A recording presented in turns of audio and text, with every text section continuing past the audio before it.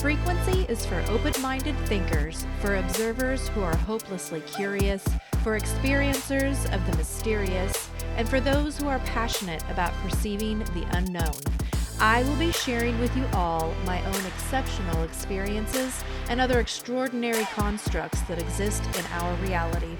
Welcome to Access Elysium.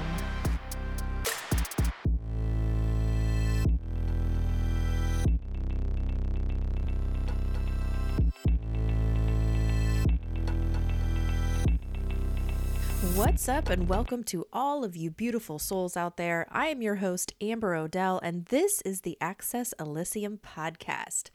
So, have you ever wondered where people have gathered to communicate with the star people for thousands of years? Well, look no further. That place is called Giant Rock. So, coming up today on the show, we're going to dive into Native American history with Giant Rock, Giant Rock's connections to Frank Kritzer and George Van Tassel, and my own personal and life-changing experience with Giant Rock. So, what the fuck is Giant Rock? Well, Giant Rock is the largest freestanding boulder in North America, and it is purported to be the largest freestanding boulder in the world.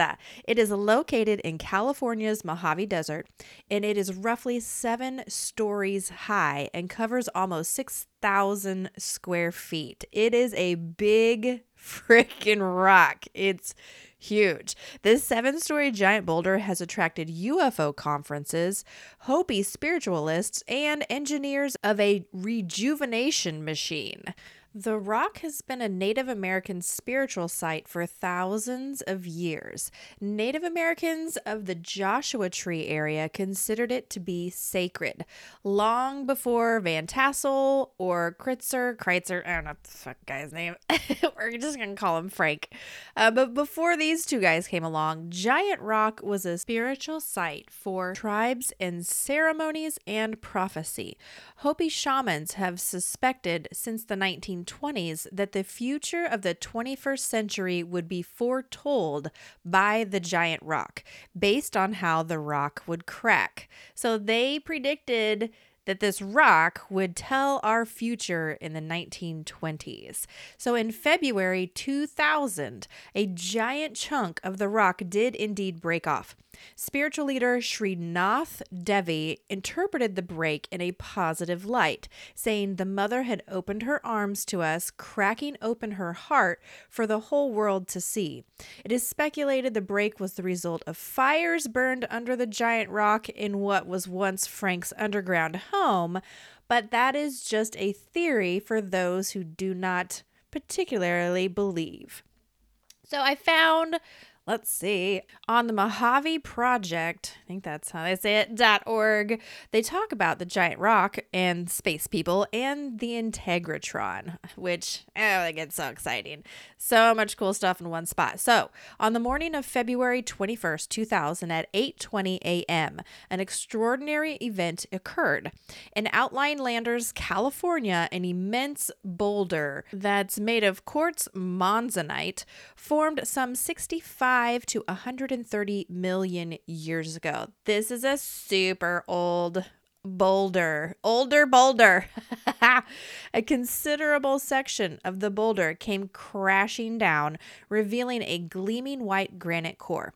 This structure, named Giant Rock, towers some 7 stories high, and it's 25,000 tons or more. It is like, imagine a building that has 7 stories in it. That's how tall this rock is. So years before Giant Rock mysteriously split, this monolithic-sized rock achieved a widespread notoriety. According to internet accounts, the ancestral Serrano, and here we go, Chemehuevi people conducted spiritual ceremonies at Giant Rock, during which only the chief was allowed to touch or be near it because it was so sacred. New Agers have described Giant Rock's location as a spiritual vortex where the Earth's ley lines intersect, thus channeling mystical and psychic energy. Perhaps there is some validity to this because just located 20 miles north of Joshua Tree in the national park, is the epicenter of a severely destructive 7.3 magnitude earthquake on June 28th, 1992. There is so much stuff happening all around Giant Rock. Like, all these things are centered around this one rock and its mystical energy. On February 19th and 20th, Sri Nath Devi, founder of South Central's LA's Eagle Wings of Enlightenment, began a long dance ceremony with a group of devotees after Sri had earlier divined that Giant Rock was suffering from spiritual neglect. In response, the earth would undergo a violent upheaval unless the group intervened. Their story details how Mother would crack the boulder at its side if she appeared and answered their prayers. Alternatively, if the great boulder split through the middle, Mother was displeased with humankind. So Mother as in Mother Earth. She won't go be happy if it split down the middle.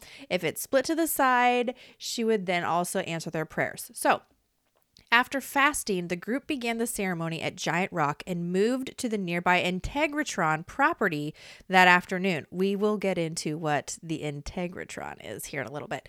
Here, from sunset to 3:30 a.m. the following morning, 8 to 10 participants danced around a fire until the last person fell from exhaustion. The rite concluded as a light rain began to fall. Not only did the boulder crack the next day, but an enormous 1/8 section also broke off. So Sri Nath, oh my gosh, I'm gonna mess this one up. Sri Nath Devi and her acolytes interpreted this event as Mother Earth opening her arms to us, cracking open her heart for the world to see. Wow. Okay, so all of this was a premonition from almost 80 years before. So for them to be able to come out and do this dance and then it happened the next morning is incredible. So Native Americans have been coming to the site, what they say, for thousands of years. This site has been pulling people into its energy vortex for longer than we can comprehend. This is a very sacred spot. So another modern day story begins nearly 90 years ago when Frank first stumbled upon this exceptional boulder. So Frank was born in 1886 in Waynesboro, Virginia.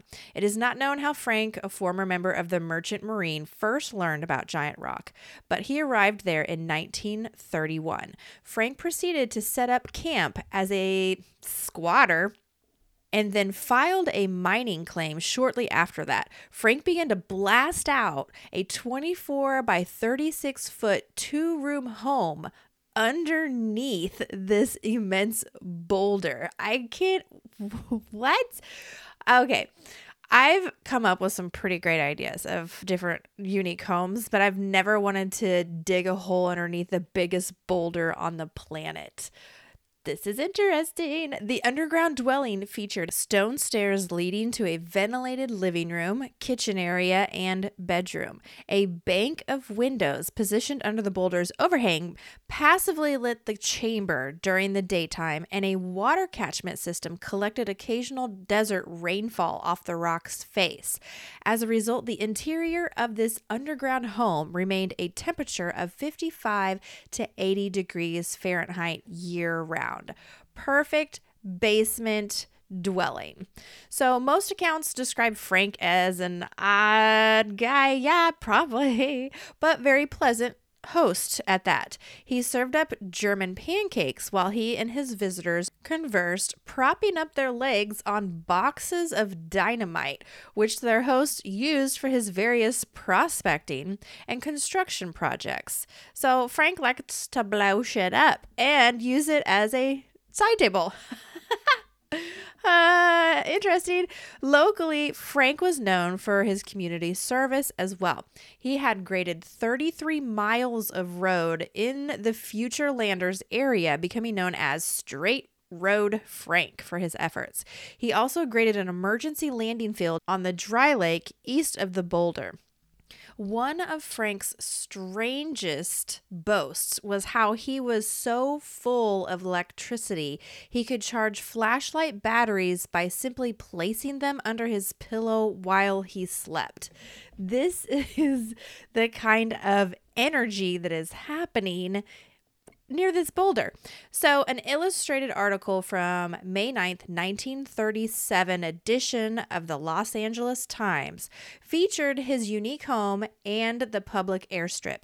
A few years later, though, however, a Times article dated July 26, 1942, presented Frank in a completely different light, probably because somebody didn't like what was going on, because a Riverside deputy sheriff had raided his subterranean home and was seeking information on recent thefts of dynamite, gasoline, and mining equipment in the area.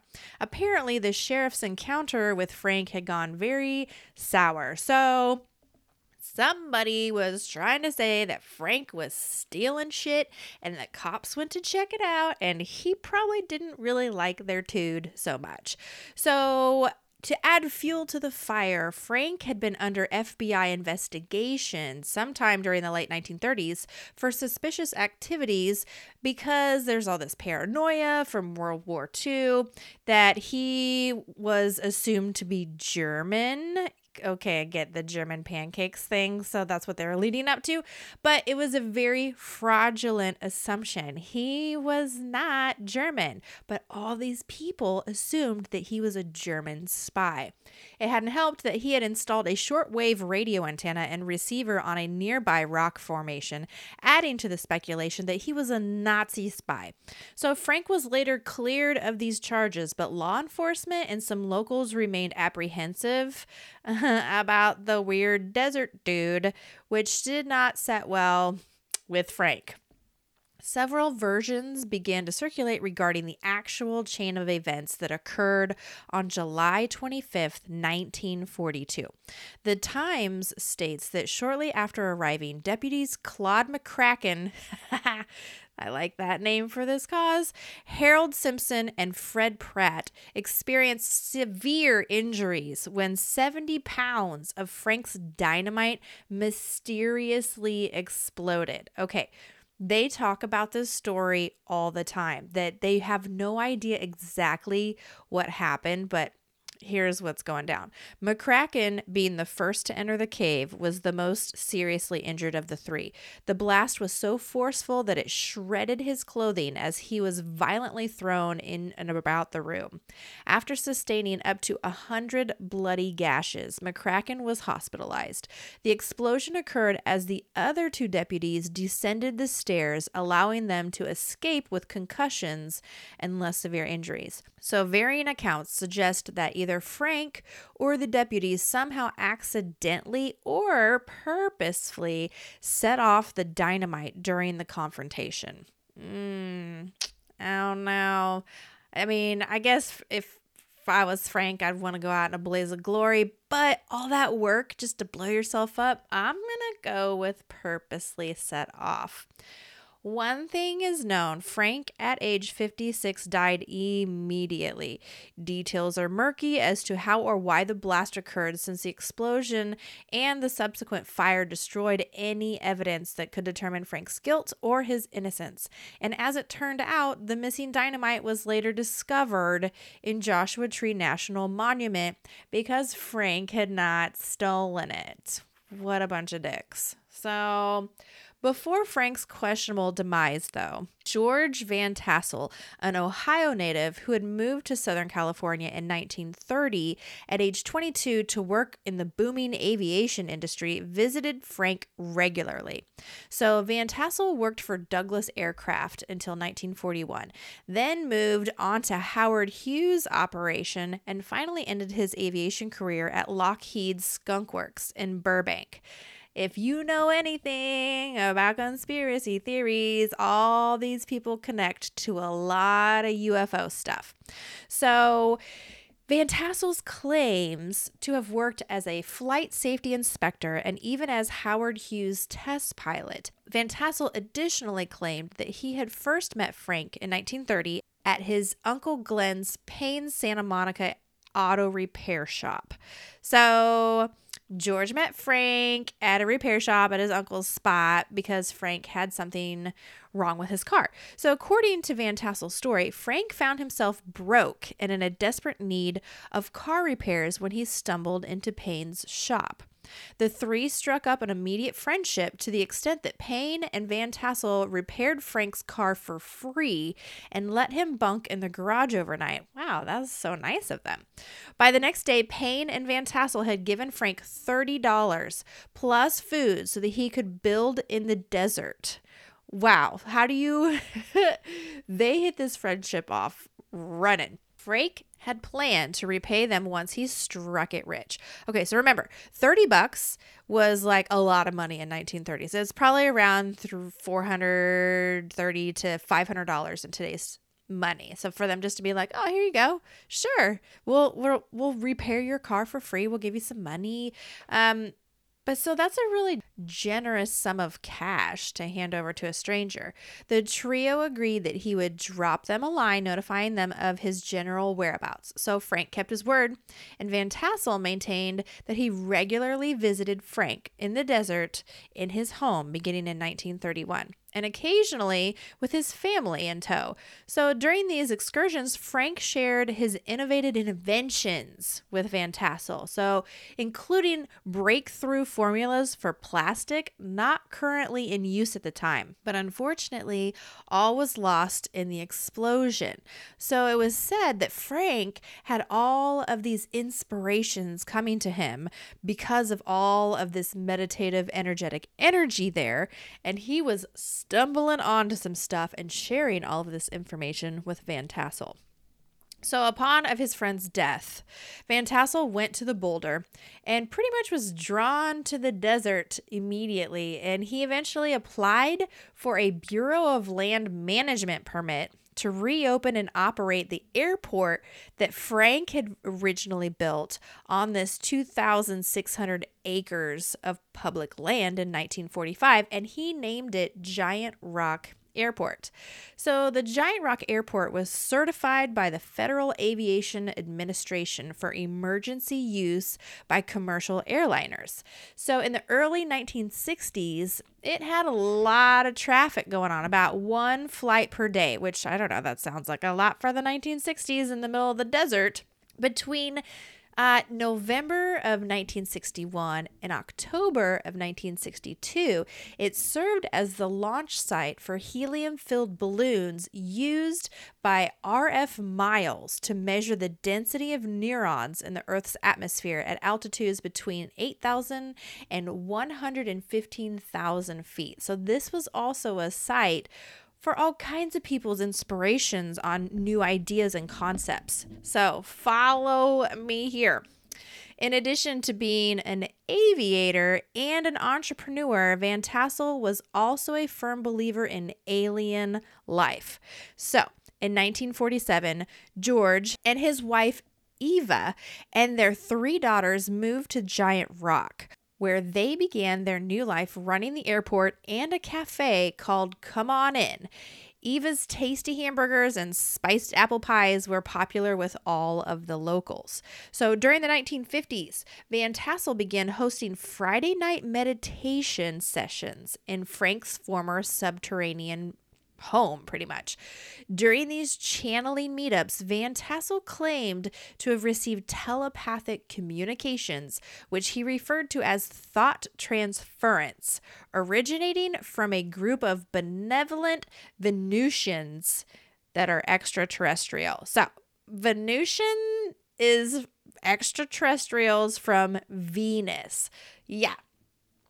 I'm loving this already. So the first 3 of these psychic transmissions began on January 6th, 1952, when Lutbin, Senior in Command First Wave Planet Patrol Realm of Scar, initially contacted him. So this dude from Venus said his name was Lutbin. These psychic visitations became so numerous that by the end of 1952, Van Tassel had enough to publish a collection titled Rode a Flying Saucer.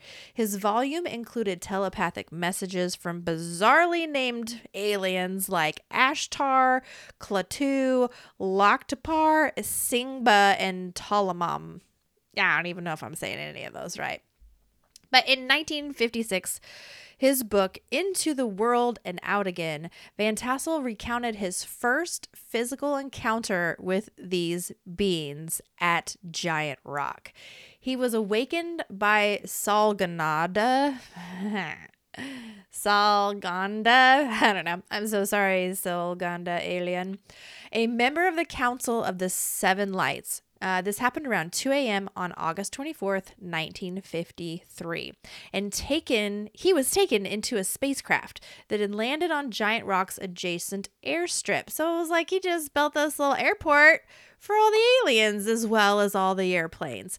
Van Tassel described this spaceship as about 36 feet in diameter and about 19 feet high, with an interior space that appeared somewhat smaller.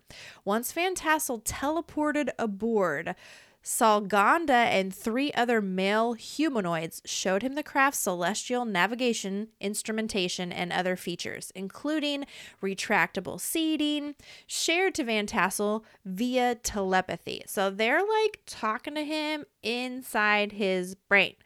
So the entire incident was estimated to have lasted about 20 minutes. During a 1964 televised interview, Van Tassel described the extraterrestrials as youthful white people with a good, healthy tan and an average human height. He estimated their ages at 700 years old when he met them. This sounds amazing. I want to meet some Venusians. So many of the telepathic conversations warned Van Tassel and his fellow humans about the dangers of testing atomic and thermonuclear bombs. For instance, on April 19th, 1952, Curl, 64th Projection, Second Wave, 4th Sector Patrol, Realms of Scar, so like military for the Venus people. He proclaimed that due to inaccurate calculations, many of your fellow beings will suffer prolonged illness from an experiment to be conducted next week. So this was in conjunction to the use of an atomic power for destruction and will rebound upon the users. Discontinue at once. This is what Mr. Alien said. Indeed, the U.S. government detonated 8 free airdrop atomic weapons between April 1st and June 5th of 1952 at the Nevada Proving Ground as part of an Operation Tumbler Snapper. That's a weird operation name, but it caused dramatically higher civilian radiation exposures, proving exactly what the Venus alien man had told him. So many people that hailed from Southern California, including Van Tassel, were having all kinds of alien encounters in the California desert. Consider George Adamski, author of the 1953 book Flying Saucers Have Landed. Adamski stated that his first encounter with a friendly Venusian called Orthon near Desert Center, California on November 20th, 1952 occurred around the same time as Van Tassel's initial contact. The same same aliens from Venus were contacting multiple people at the same time in the same area. So, Adamski described Orthon as a fashionably attired extraterrestrial sporting a belted jumpsuit with tanned Nordic features and shoulder-length blonde hair who communicated telepathically. Pretty much the same exact description that Van Tassel was giving on his Venus people. So, in 1949, several years before this particular encounter, Adamski began giving public lectures throughout Southern California about his numerous UFO sightings in the Palomar Gardens area of North San Diego County. As with Van Tassel's compassionate aliens, Orthon forewarned Adamski about the perils of atomic testing, and with the explanation that radiation emanating from Earth would spread and contaminate the entire solar system. Ha, here we go. Okay, so these particular aliens from Venus were only visiting and trying to tell us not to fuck shit up because it was going to eventually affect them as well, coming out of Earth and spreading into the entire solar system. So maybe that's why all the aliens keep an eye on our nuclear weapons, because nuclear destruction is not maintained just here on Earth, but can destruct all kinds of shit within the solar system. Adamski also claimed that the Venusians subscribed to universal law, stressing a creator of all that conveniently reflected Judeo-Christian religious beliefs and doctrines. So the idea that Christianity and even Christ himself came from outer space seems to be the prevailing ethos communicated by these alien mentors in the 1950s to their contactees. So they were saying that there is a creator God and that Jesus is a spaceman, not just from Earth, and prevails over all kinds of planets. How interesting is this? I mean, think about it. How can God and Jesus, if they're all seeing, all knowing, all powerful, just kind of be ruling over Earth? I mean, it makes way more sense if they're in charge of all the planets and all the solar systems. Or are they? Do they only get so many? You know, like, I don't want to call God middleman, but Jesus seems middleman, you know? Maybe he only has a few, like this solar system is his. I don't know. Maybe I'm getting a little too theoretical. But Van Tassel went so far as to say that Mary, Mother of Christ, was herself an extraterrestrial who volunteered through assignment to birth Jesus on Earth, or Shan, as the space people were said to call our planet. So the Venus people called Earth Shan, S-H-A-N. Shan? I don't know. Venus called us Sean. It seems that Jesus Christ, too, was an alien selected for duty. Both were part of Van Tassel's Adamic race of space people of God's pure creation. He goes on to mention that the three wise men present at Christ's birth were extraterrestrials who followed the spacecraft, better known as the Star of Bethlehem, until it hovered where Jesus was born. The previous statement is an example of one of Van Tassel's numerous, complicated, revised interpretations of both the New and Old Testament, in which he says angel is a misspelling and misinterpretation of alien, or that a select group of individuals with the correct vibratory body aura will be snatched up to the heavens by godly extraterrestrials during the rapture. Well, that was a fucking mouthful. So, to sum that up, Mary is an alien who signed up to give birth to the alien Jesus on Earth that were followed by, the three wise men who were also extraterrestrials in spacecraft, following him to Earth to make sure he got here okay, I guess. Kind of like Superman, baby, when he was in the little spaceship and he got here, away from all the other things that were happening to save their own kind. Well, in 1976 collection of writings, When Stars Look Down, he notes whether one believes in Christ or not is not the point. The point is that the conditions of Earth require outside intervention, and the same conforms to the requirements of prophecy. Okay, I don't know what that means, but Van Tassel and others in 1950 Christian ufologists, including Adamski and Orfeo Angelucci, ushered in the New Age of earth movement, mixing esoteric traditions, occultism, 1960s counterculture, environmentalism, holistic spiritual stuff. Like they've just mixed in all this crazy cool shit into their own belief systems, which I think is cool. Why not? Fucking go for it. Another notable mid-century contactee with Mojave Desert connections was Truman Bethurum, a day laborer who moonlighted as a fortune teller and spiritual advisor. Bethurum detailed his own experience in his 1954 book, Aboard a Flying Saucer. Now, claiming how he had boarded a spacecraft that landed in the desert near a worksite where he and his construction crew were laying asphalt. The vessel captain turned out to be a petite, incredibly striking humanoid female named Ora Raines, visiting from the planet Clarion. Bethurum explained how humans could not directly view this unknown planet because it remained behind the sun and seemingly, unfettered by the laws of planetary motion.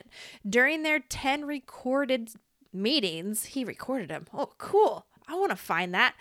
Notably, at public lunch encounters, Ora communicated to Bethurum that Clarion was a utopian society free of war, no divorce, and no taxes. I mean, if this is like the top 3 things that they have. I like the no war and the no taxes, but I don't know if that's like the no war thing. Definitely. That's the first thing I'm going for. But in addition, she shared how Clarionites lived to be nearly 1,000 years old and were good Christians at that. There's such a Christian undertone to all of this. This is awesome. Bethurum claims he never saw or heard from her again, although he remained obsessed with the illusion of Ora throughout his life, leading to the failure of his second marriage, which is so fucking contradictory to the fact that she told him on her planet there is no divorce. So, I mean, hopefully she's not married yet or she can't marry you.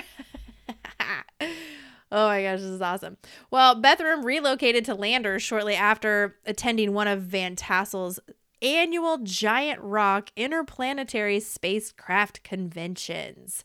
The events attracted all kinds of UFO-obsessed people who spent 2 days in the desert camping in tents and travel trailers. So first, the core of the 1950s contactees, including Adamski, Angelucci, Bethurum, and other guests, lectured to a festive and enthusiastic crowd from a wooden platform located at the southern side of the giant rock. Then, as they waited patiently for extraterrestrial visitors in the evening, attendees gathered around campfires, swapping personal sightings of UFOs, alien abductions, and other unexplained phenomena. Oh my gosh, I can't wait to tell you stuff later. Okay. So depending on the year and the source cited, the convention reportedly attracted 1,200 to 11,000 attendees during the mid to late 1950s. During the height of the UFO intrigue from all these people, Van Tassel announced his plans to run for president in 1960.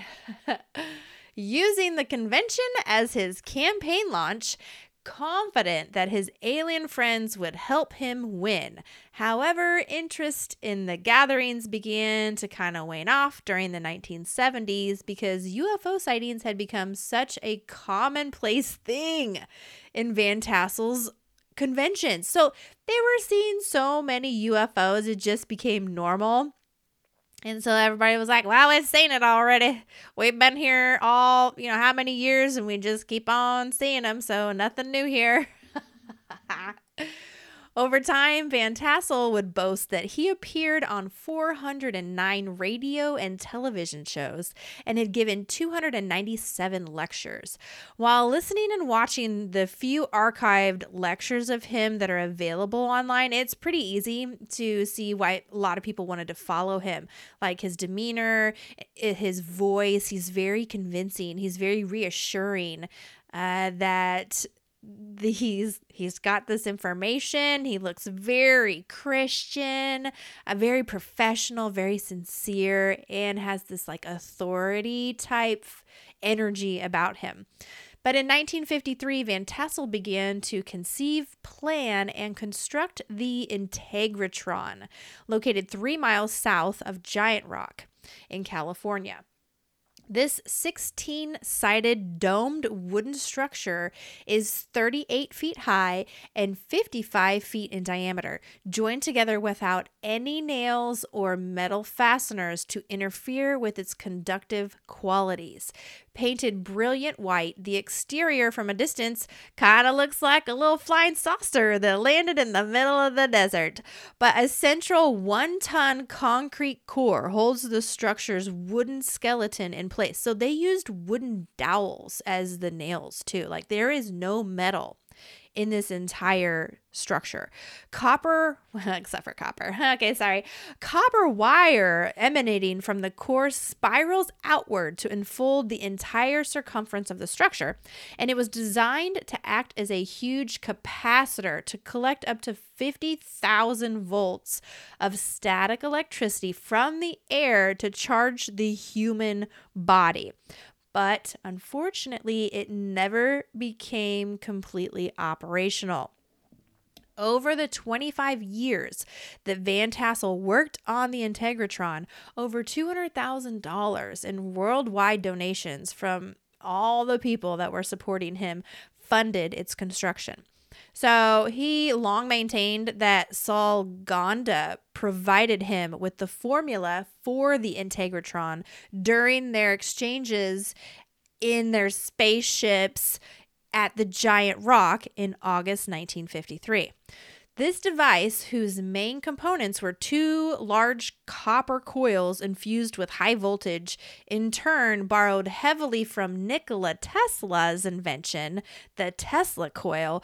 Coincidentally, Tesla also shared publicly that he too had received extraterrestrial communications for his inventions. Okay, I'm starting to see a little pattern here. Maybe we should really take these aliens a little bit more seriously and use it for good. I don't know. That's just something I'm seeing a pattern of. But like batteries, cells run down, bodies run down, and the energy lost is manifested as aging, says George Van Tassel. So the Integratron website describes the structure. It's a resonant energy machine sited on a powerful geomagnetic vortex in the magical Mojave Desert. Indeed, the Integratron was designed as an electrostatic generator to rejuvenate human cells and tissue. But it was kind of designated like as a time machine, but not like in the time machine that we would normally say. It's literal to how Van Tassel envisioned it to allow those to physically enter into it and transcend the effects of time by defying the laws of gravity and reversing the aging process on the body. That was his plan for this. Fucking love this. Okay, this sounds like, what was that Tom Cruise movie where they had the words on the tip of my tongue, where they had that machine that you could get into and it would just rejuvenate the body back to a healthy state. I feel like that's what they were trying to teach us. Oblivion. Yes, the movie Oblivion. I'm gonna have to go back and watch that one again. The structure was finished in 1959, but when Van Tassel mysteriously died of a heart attack, like weeks before they were supposed to start finishing it, it's only 90% complete. So because of this, the Integratron was considered non-functional. Yet no one could locate plans or instructions to make it operational. Followers close to Van Tassel claimed that the blueprints were stolen and attributed to the theft as the conspiracy to cover up and prevent the machine from being used by the government.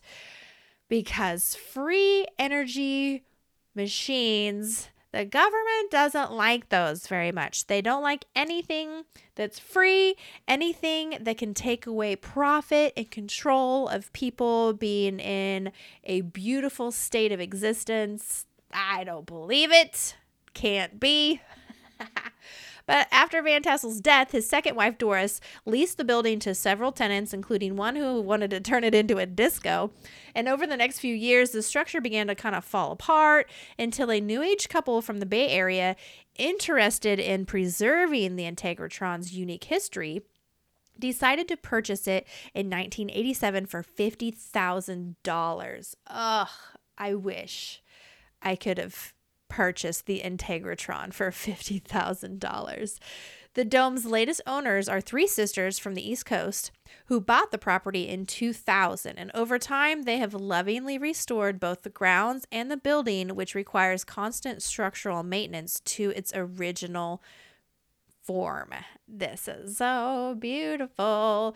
So Giant Rock has been this amazing central vortex to so many different experiences, information, people, gatherings, that I really wanted to talk about it more because I've had my own experiences at Giant Rock, at the Integratron, and Joshua Tree National Park. So here is my experience with Giant Rock.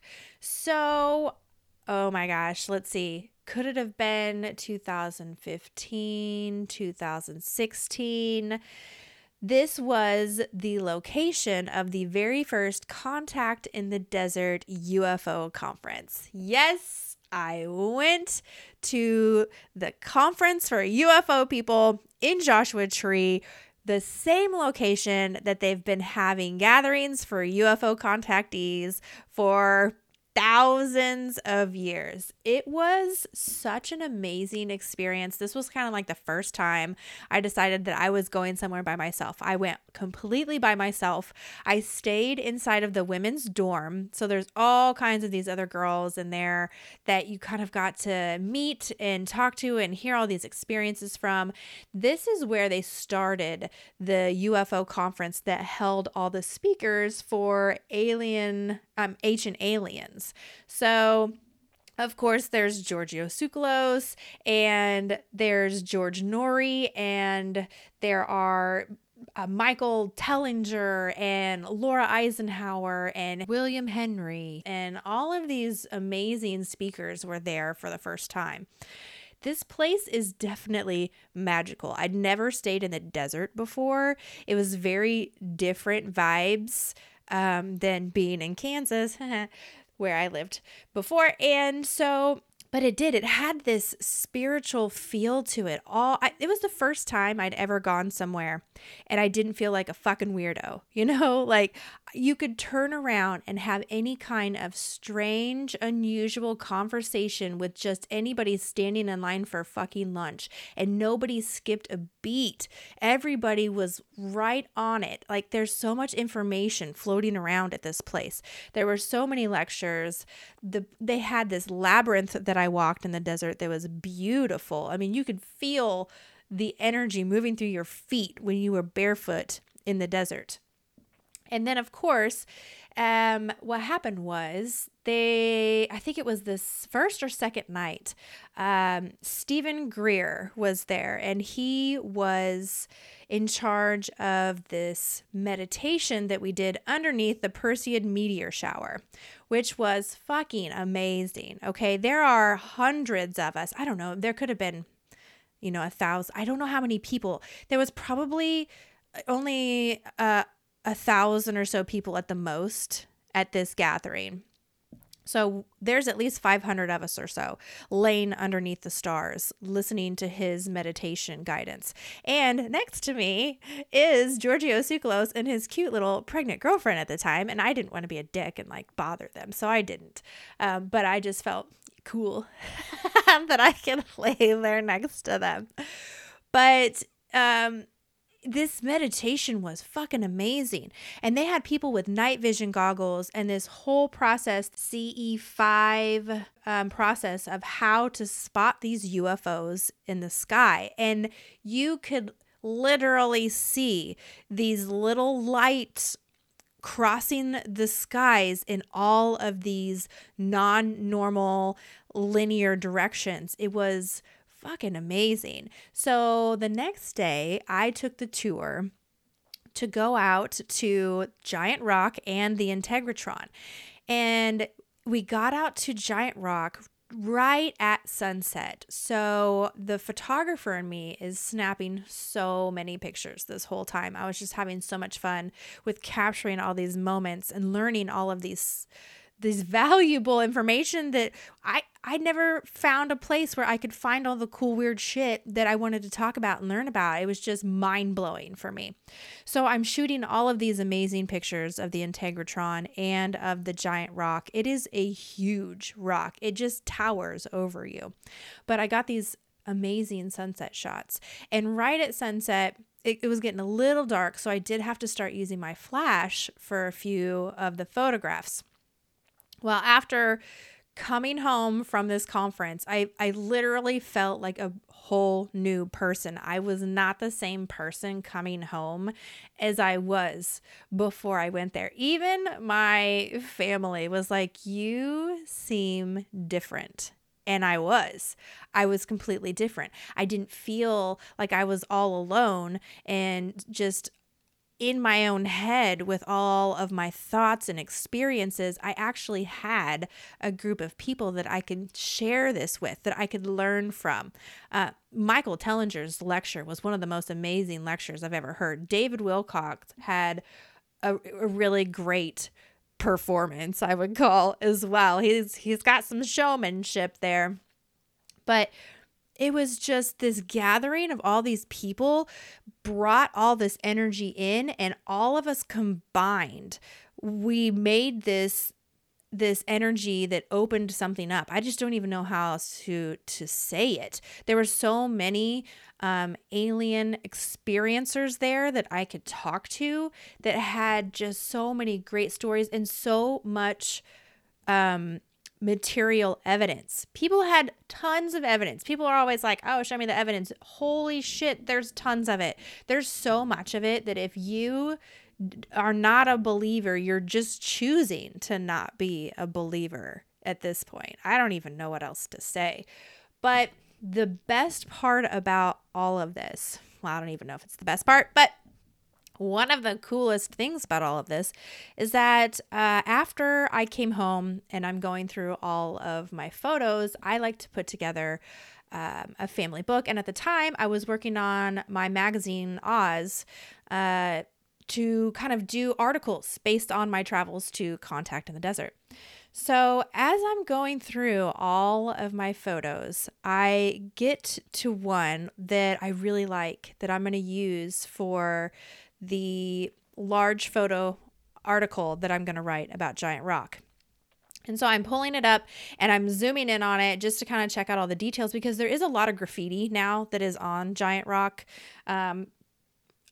People get out there and they do crazy shit. One lady went out there at one point in time and painted the whole middle of the rock where it had cracked red to simulate that it was the blood of the earth and that we were destroying it. And it was like this big focal art piece that shouldn't be painting on the Giant Rock. I don't know, that's just my view on it. There's lots of people that came out and did graffiti, but after time, Mother Earth is going to be able to wash all that away. That's temporary.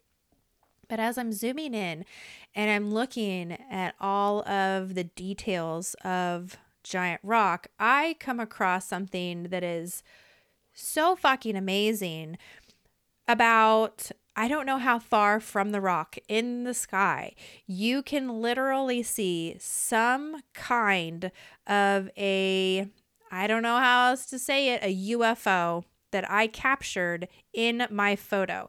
Now, when I say UFO, obviously the description of that is an unidentified flying object.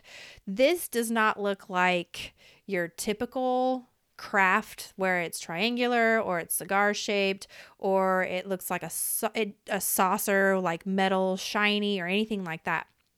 Which there is a lot of evidence to those kinds of crafts. There's all kinds of flying saucers out there, flying craft. There's so much out there that it's kind of like looking at all of the different vehicles that we have. Not all of our vehicles look the same. They're so different. They have different purposes. Same thing with all these craft. But the one that I captured, it looked like it had these spiral energy light beams going all the way through it. And I was just dumbfounded by what I had found. I did not see that with my own naked eyes when we were out at Giant Rock. I only found it later when I was going through all of my photos. I went through the progression of all the shots that I had to see if I had captured anything else. And that was the only one that I noticed that this UFO was in. I was so excited that I didn't want to like put it on blast or anything. I wanted to be all incognito with it. So I did publish it in my article in my Oz magazine. And I didn't even come outright and state that I had captured a UFO. I just insinuated for those to check out the image below, and I blew up the tiny little section of the actual UFO so that you could see it a little bit closer, so that you could see those spiral rings that this thing was emitting. So exciting, because one of the things that I projected out to the universe when I showed up at Contact in the Desert was I would love to be able to capture something on and through my photography. This is my passion, and I would be forever grateful if I could be able to see something this amazing. And they were able to fulfill that for me. To this day, I have this image as my screensaver on my phone. I mean, I showed this astrologist, oh my gosh, what is his name? He was at Contact in the Desert. He was also at the Eureka Springs Mountain UFO conference that I went to. And I showed him the picture, and because he likes to try to debunk if, some of these things are just refractions of light or if they're anything else. And he was still a little bit cautious about saying that it wasn't real, because he said the way that it was positioned, it could not be a reflection of the light that would have been bouncing from below. It had an opposite and upside down light, something about it. I don't know. I was supposed to forward it over to him so he could look at it closer, and I totally forgot. I'm so sorry. He used to have a show on KGRA also, where he was the astrologist that would talk about all kinds of cosmic stuff out in this space. Maybe I should reach out to him again. Be like, hey, remember me? He probably doesn't. But I had such a beautiful and amazing experience at Giant Rock that I decided to go again. I went the following year to Contact in the Desert, and this time around, the word must have got out, because it tripled, if not quadrupled, the amount of people that came out to this conference. It had grown exponentially that we were maxed out at this Joshua Tree resort area that we were staying in. It was unbelievable, the amount of people that were becoming a part of this whole scene all over again. Again, saw a lot of those speakers. I love to kind of revisit what they have going on. Even David Wilcock. So the first time, he was very energetic, a little cocky, very sure of himself and his ways, very excited to be the most thought after speaker there, I think is what I got from his whole persona. Very interesting stuff, though, that he had to talk about. I do enjoy listening to his ideas and to the people that he connects with. But this time around, he had a whole different demeanor. He was very reserved and cautious and scared, and had like security because he was afraid for his life or some kind of information. And it was just, he had a whole new vibe going on that time. I was like, I wonder what's going on there. But I just met some of the most beautiful people at this conference, and I was a little disappointed when they moved it from this Joshua Tree resort in the desert to more of a much larger resort area that just, it lost all of its luster and the magic from it. It just got so big that they couldn't keep all these people out there and with all the amenities that were required for it. So after COVID, of course, I have not seen another contact in the desert happen in person. And honestly, I feel like all of those speakers jumped ship and started going with Alien Con, that is now the big giant monstrosity mainstream UFO conference that's going on, that I think was birthed from Contact in the Desert. But that doesn't mean that I don't want to go to it. I really think I want to go to it. I haven't been for some years now, and I'm ready. I want to go to another UFO conference. So I'm going to check out Alien Con's locations this year. I know that in 2023, they're doing it in March, and I think Pasadena. I'll have to look that up.